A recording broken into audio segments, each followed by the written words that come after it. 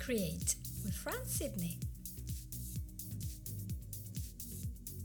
Hello everyone and welcome to the show. This is Fran Sidney today with Hector Quiroga, all the way from the United States. And Hector is a lawyer who has been talking to us before about his story and his book that was called Prove Them Wrong. Is that correct? Yes, that is, Franz. I got it. So welcome again to the show, Hector. Thank you for having me again. Love to talk to your audience again. So glad to talk about this important subject and close to my heart. It is. In fact, I have not introduced the subject, and today we're going to talk about family reunification in immigration, which is a very critical lifeline for vulnerable children and societal well-being. And this is a position that Hector knows very well how to maintain because he was in Colombia and then he moved to the United States and he witnesses every day the disaster that happens. And as we do, every day in society when the father is not in the home or when the family gets destroyed for any reason. So we don't want to destroy the family. And this is very, very important to talk about why families should stay together from a legal point of view, etc., because there are emotional and educational attainment that we want to reach and we can't because our family is separated. So how did you learn about this topic firsthand and legally? So, I'm a Colombian immigrant in the US. And so, you leave your country, you leave your family, your grandparents. The first thing that I think I learned was when I was being introduced to the US culture is that the concept of family is very different, right? So for us, for Latino, Hispanics, your cousins, your second cousins, your grandparents, your uncles, we have a very broad understanding of family. Maybe Italians seem to have this from what I read and I see. Just families are very extensive. Well, it's not quite so like that in the US. Yes, you have family, but it's really mom, dad, and the kids. That's really family. And where I'm basing this on is really from the statutes and the law, like the rights that somebody have under a family structure are really based on if you are an immediate relative. So there's this sort of peer-based family, right? So there is your immediate relatives, and then there are relatives that are relatives but they're not immediate. And it's a startling thing. It's like a child is your immediate relative, your parent is your immediate relative, but your siblings are not immediate relative. Well, how can that be, right? And so you see this in immigration when you file a petition, for example. You can petition for your parents can petition for you, so long as some things happen if you're single, for example.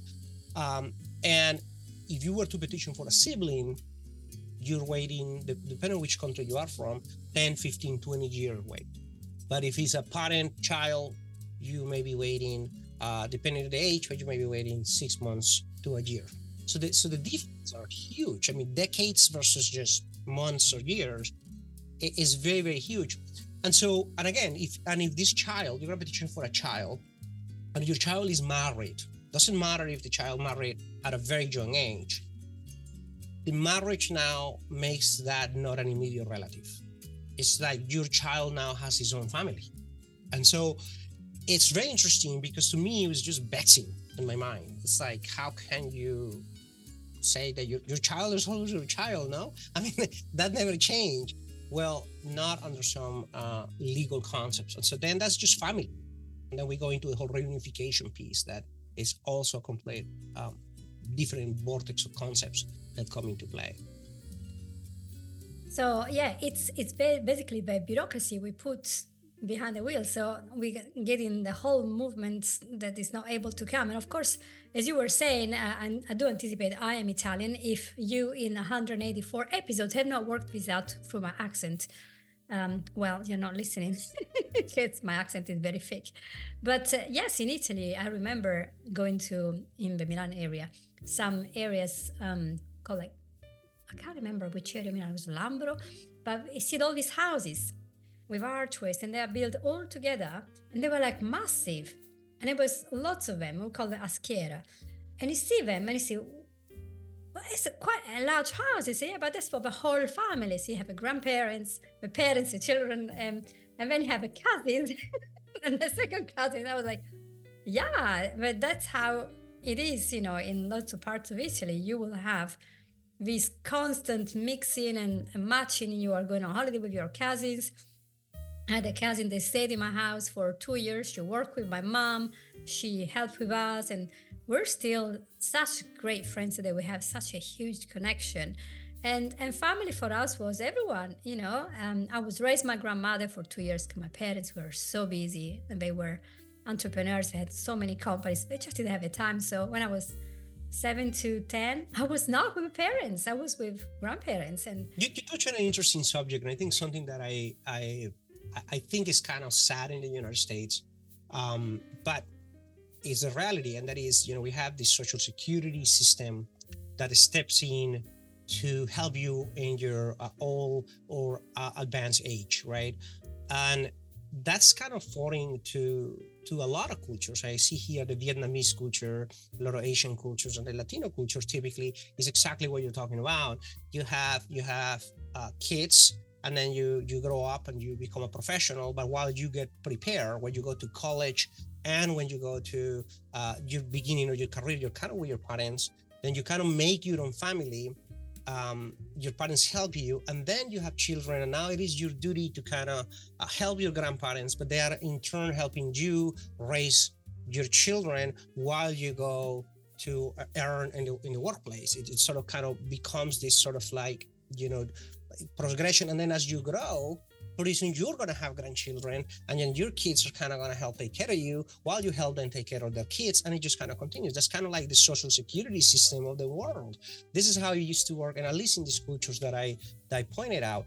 But here it's not like that. It was really like you leave at the age of 18 or 21, depending on what happens if you marry, and then you're not immediate relative anymore. And you are hoping that this social security system, that your 401k, and in many, many cases, is the only source of support you have. So you got a lot of like family homes, for example. You go into retirement, into these places. Some of them are lovely, but a lot of them have a lot of issues. Now, I'm not sure if what you experience is similar. But for me, taking one of your parents to one of those places would just be a disgrace to the family almost. It's just like, you don't do that. That's just not acceptable. And, I've come around a little bit. Just, we had a situation with Casey's, my wife's dad.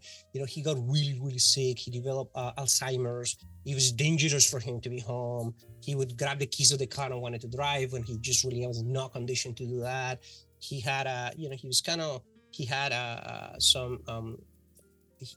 urostomy back on him because he had to go to some very serious cancer treatment where they had to remove some pieces of his prostate and things like that. But he would just rip it off and throw it out. And so it was very difficult. So he needed medical care, around the clock. And so we had to kind of place him in a place a little bit there and just visit him and just kind of do that. This only happened for 6 months before he passed. So I see the need for something like that. I lived it, right? It's this idea that we can care for our parents forever is great, but there gets a point where it's just too difficult, and we're not medical professionals either. I mean, there's a point that managing the medicine, managing these things are difficult. So I see both sides.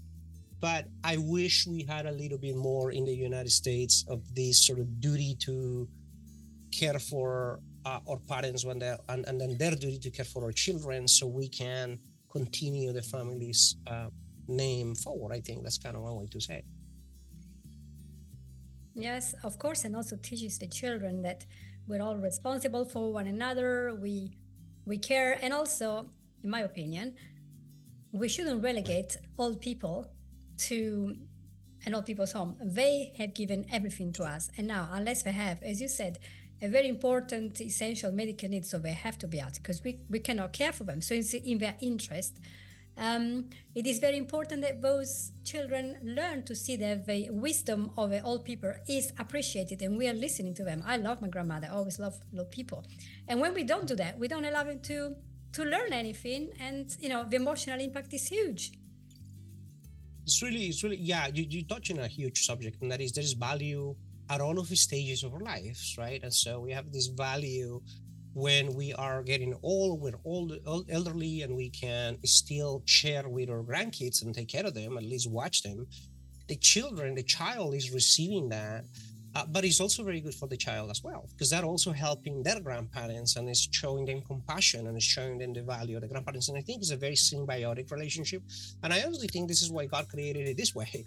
I think that we just, there is studies that say how good it is for an elderly individual to talk to a child. It's just, or they get this yearning for caring again, right? It's kind of like they do. And we've seen that on Alzheimer patients. They tend to, usually women, but they tend to get a little doll and take care of the doll. And they just got this sort of idea of taking care of the dolls. One of the things that they do sometimes when they're kind of not really, just like they start living a different reality, they sort of start getting really attached to those things. And I think, like, why do we have to do that with a doll? Why don't we have the grandkids around providing that love and support for them? And I that's one thing that I think the US could do better, and that is that generational taking care of. And truthfully, we kind of have to go back to that, because the systems, the Social Security system, the Medicaid system, it's not doing well at all. I mean, there is not a lot of money in the system anymore. There is a lot more people retiring, collecting the benefits than the people contributing to the benefit. Like, this didn't happen in the 60s and 70s when it was set up and when it was developed and when it grew a lot. So now you have a budget problem, right? When it's just fully reliant on that. And you were talking not only about this, but about the impact of a separation of his family. What are the consequences when the children cannot have the parents together, when they're not with their family? What happens to them in your experience? So this is very traumatic, and we like to think in terms of trauma as an event, a huge event, right? And some of it is very, in the case of my clients, as an immigration lawyer, I've seen officers take away the child from mother, right? When she's breastfeeding, right? Take it away. And so that's very traumatic, right? It's just like, mom is crying, she's devastated, the child understands something is not going right. And they just kind of separate. But one of the things that these type of separations create, and even when it is not necessarily visual, just the idea that your parent may not come back from work any minute, right?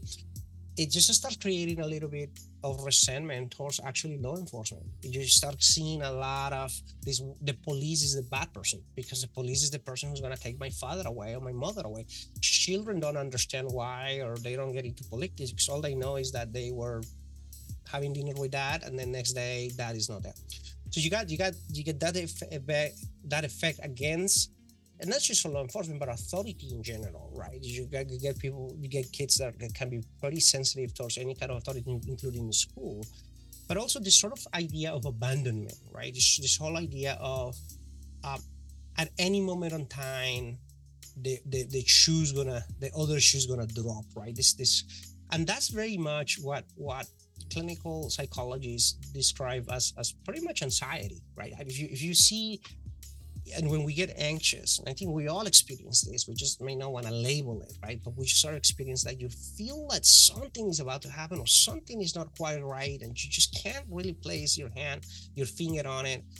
You may look at everything. The person who gets up at night and goes and check whether or not the door is locked. Right? You're gonna go and it's locked, everything's locked, the stove is off, I'm checking everything, but somehow I still have this impending feeling of doom.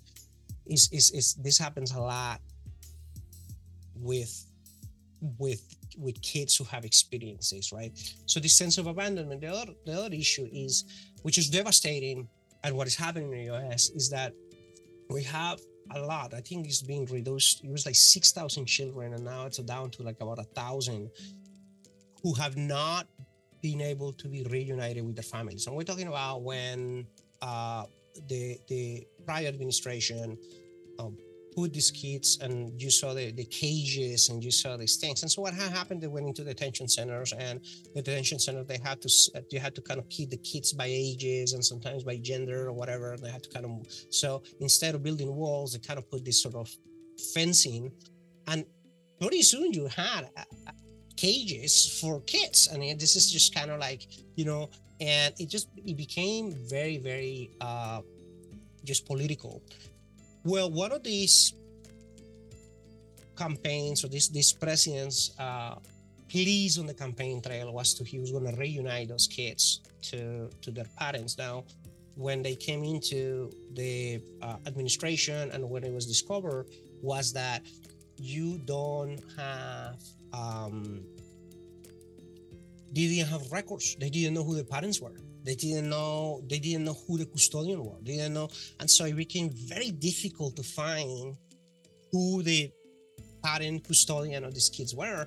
And there's still about, last report I read was about 786 children who had not been able to be reunited with families. Now we're talking about, the campaign for the next election is starting. So we're 3.5 years in, and these children are not reunited with their families. And that is outrageous, I think. I think aside from what we feel on any kind of political spectrum, just the fact that a government will take a family, will separate it, not have records of who goes with who, and then, well, these are little kids. They're 1 to 4 to 10-year-olds.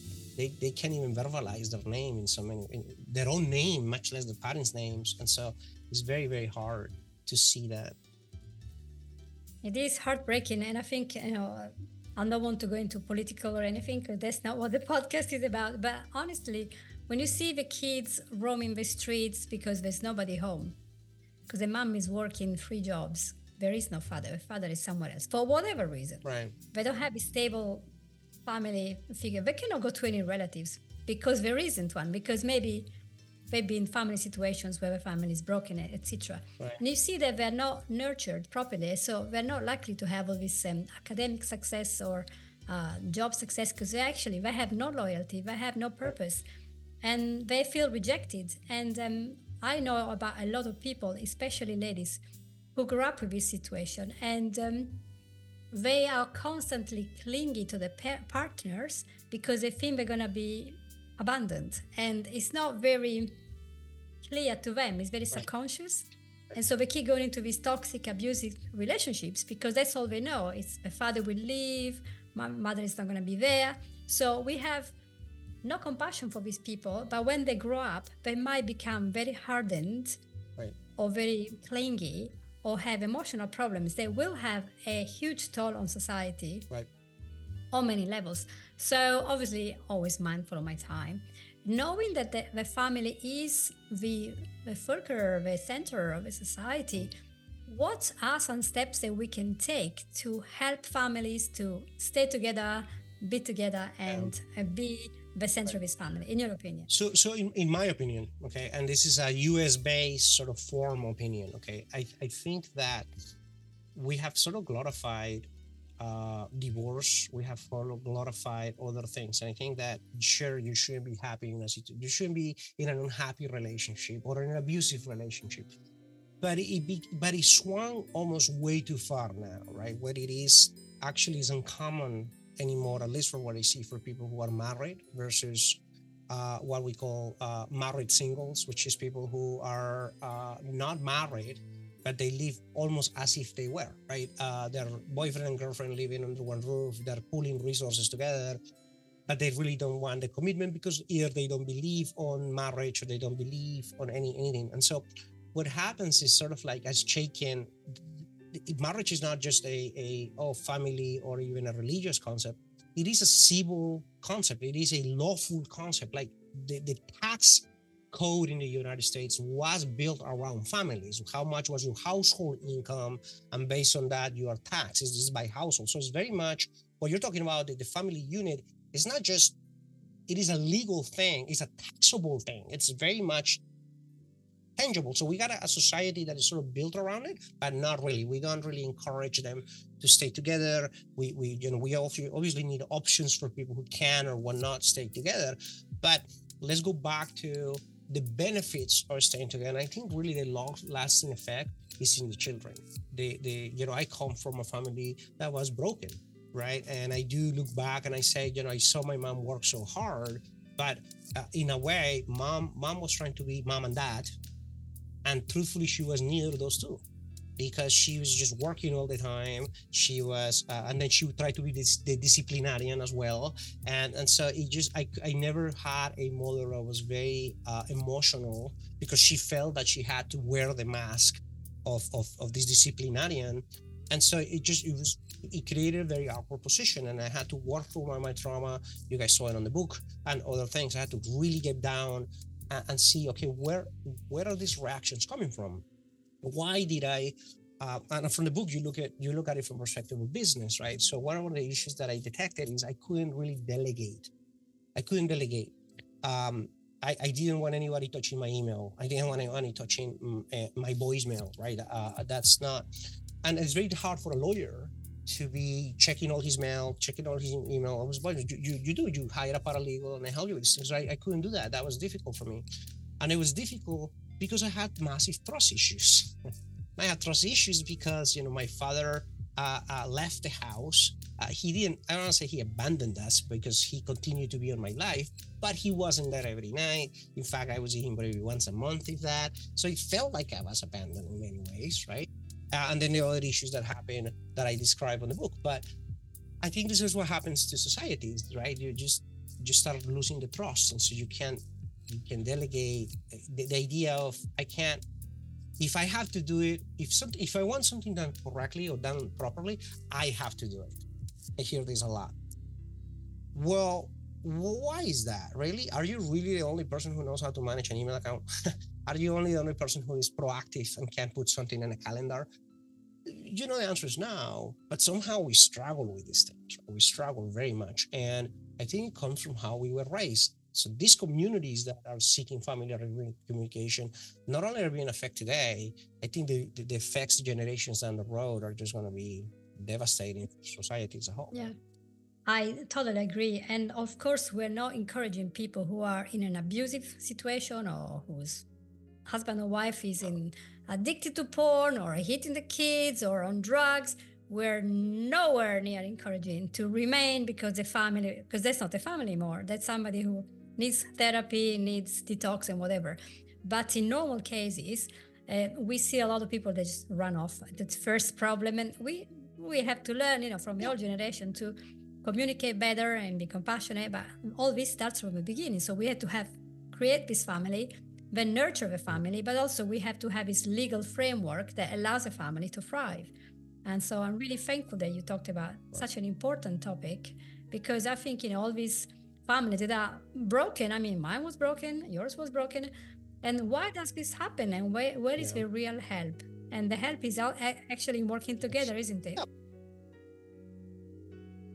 And I had situations, and again, in my career as a lawyer, you learn things, very personal things from people, because they tell you, and it's like, I try to understand as much, but I do see some cases in which I go, interesting.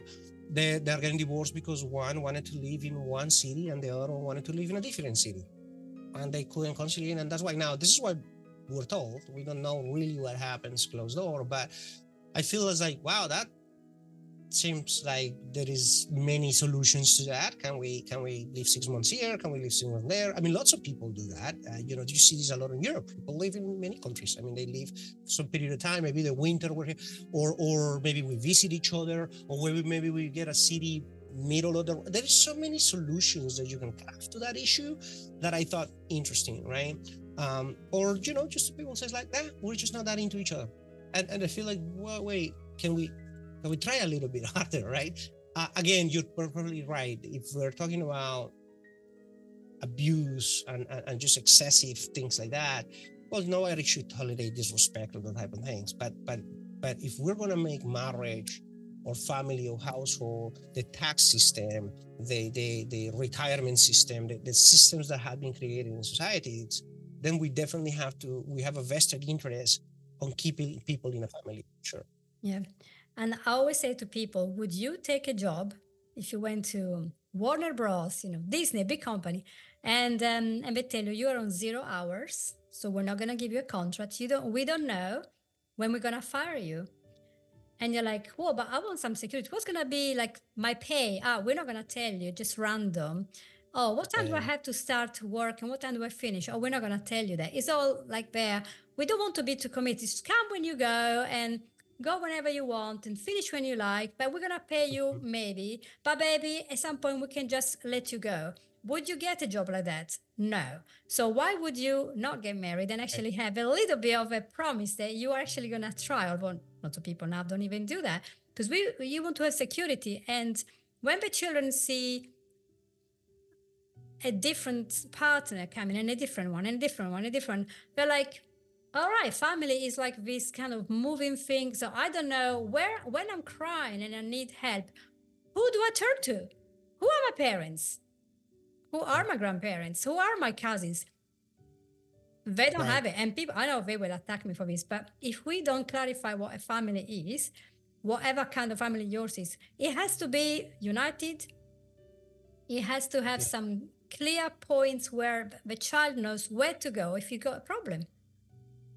Yeah, and as you think about it, it's like we also kind of remove a lot of the consequences, especially for men. And so, what happened in the U.S., and I don't know if this happens where in each different jurisdiction, but the U.S. has become just about in every state what we call a no-fault divorce. In other words, when you have irreparable and irreconcilable differences, you can break your marriage.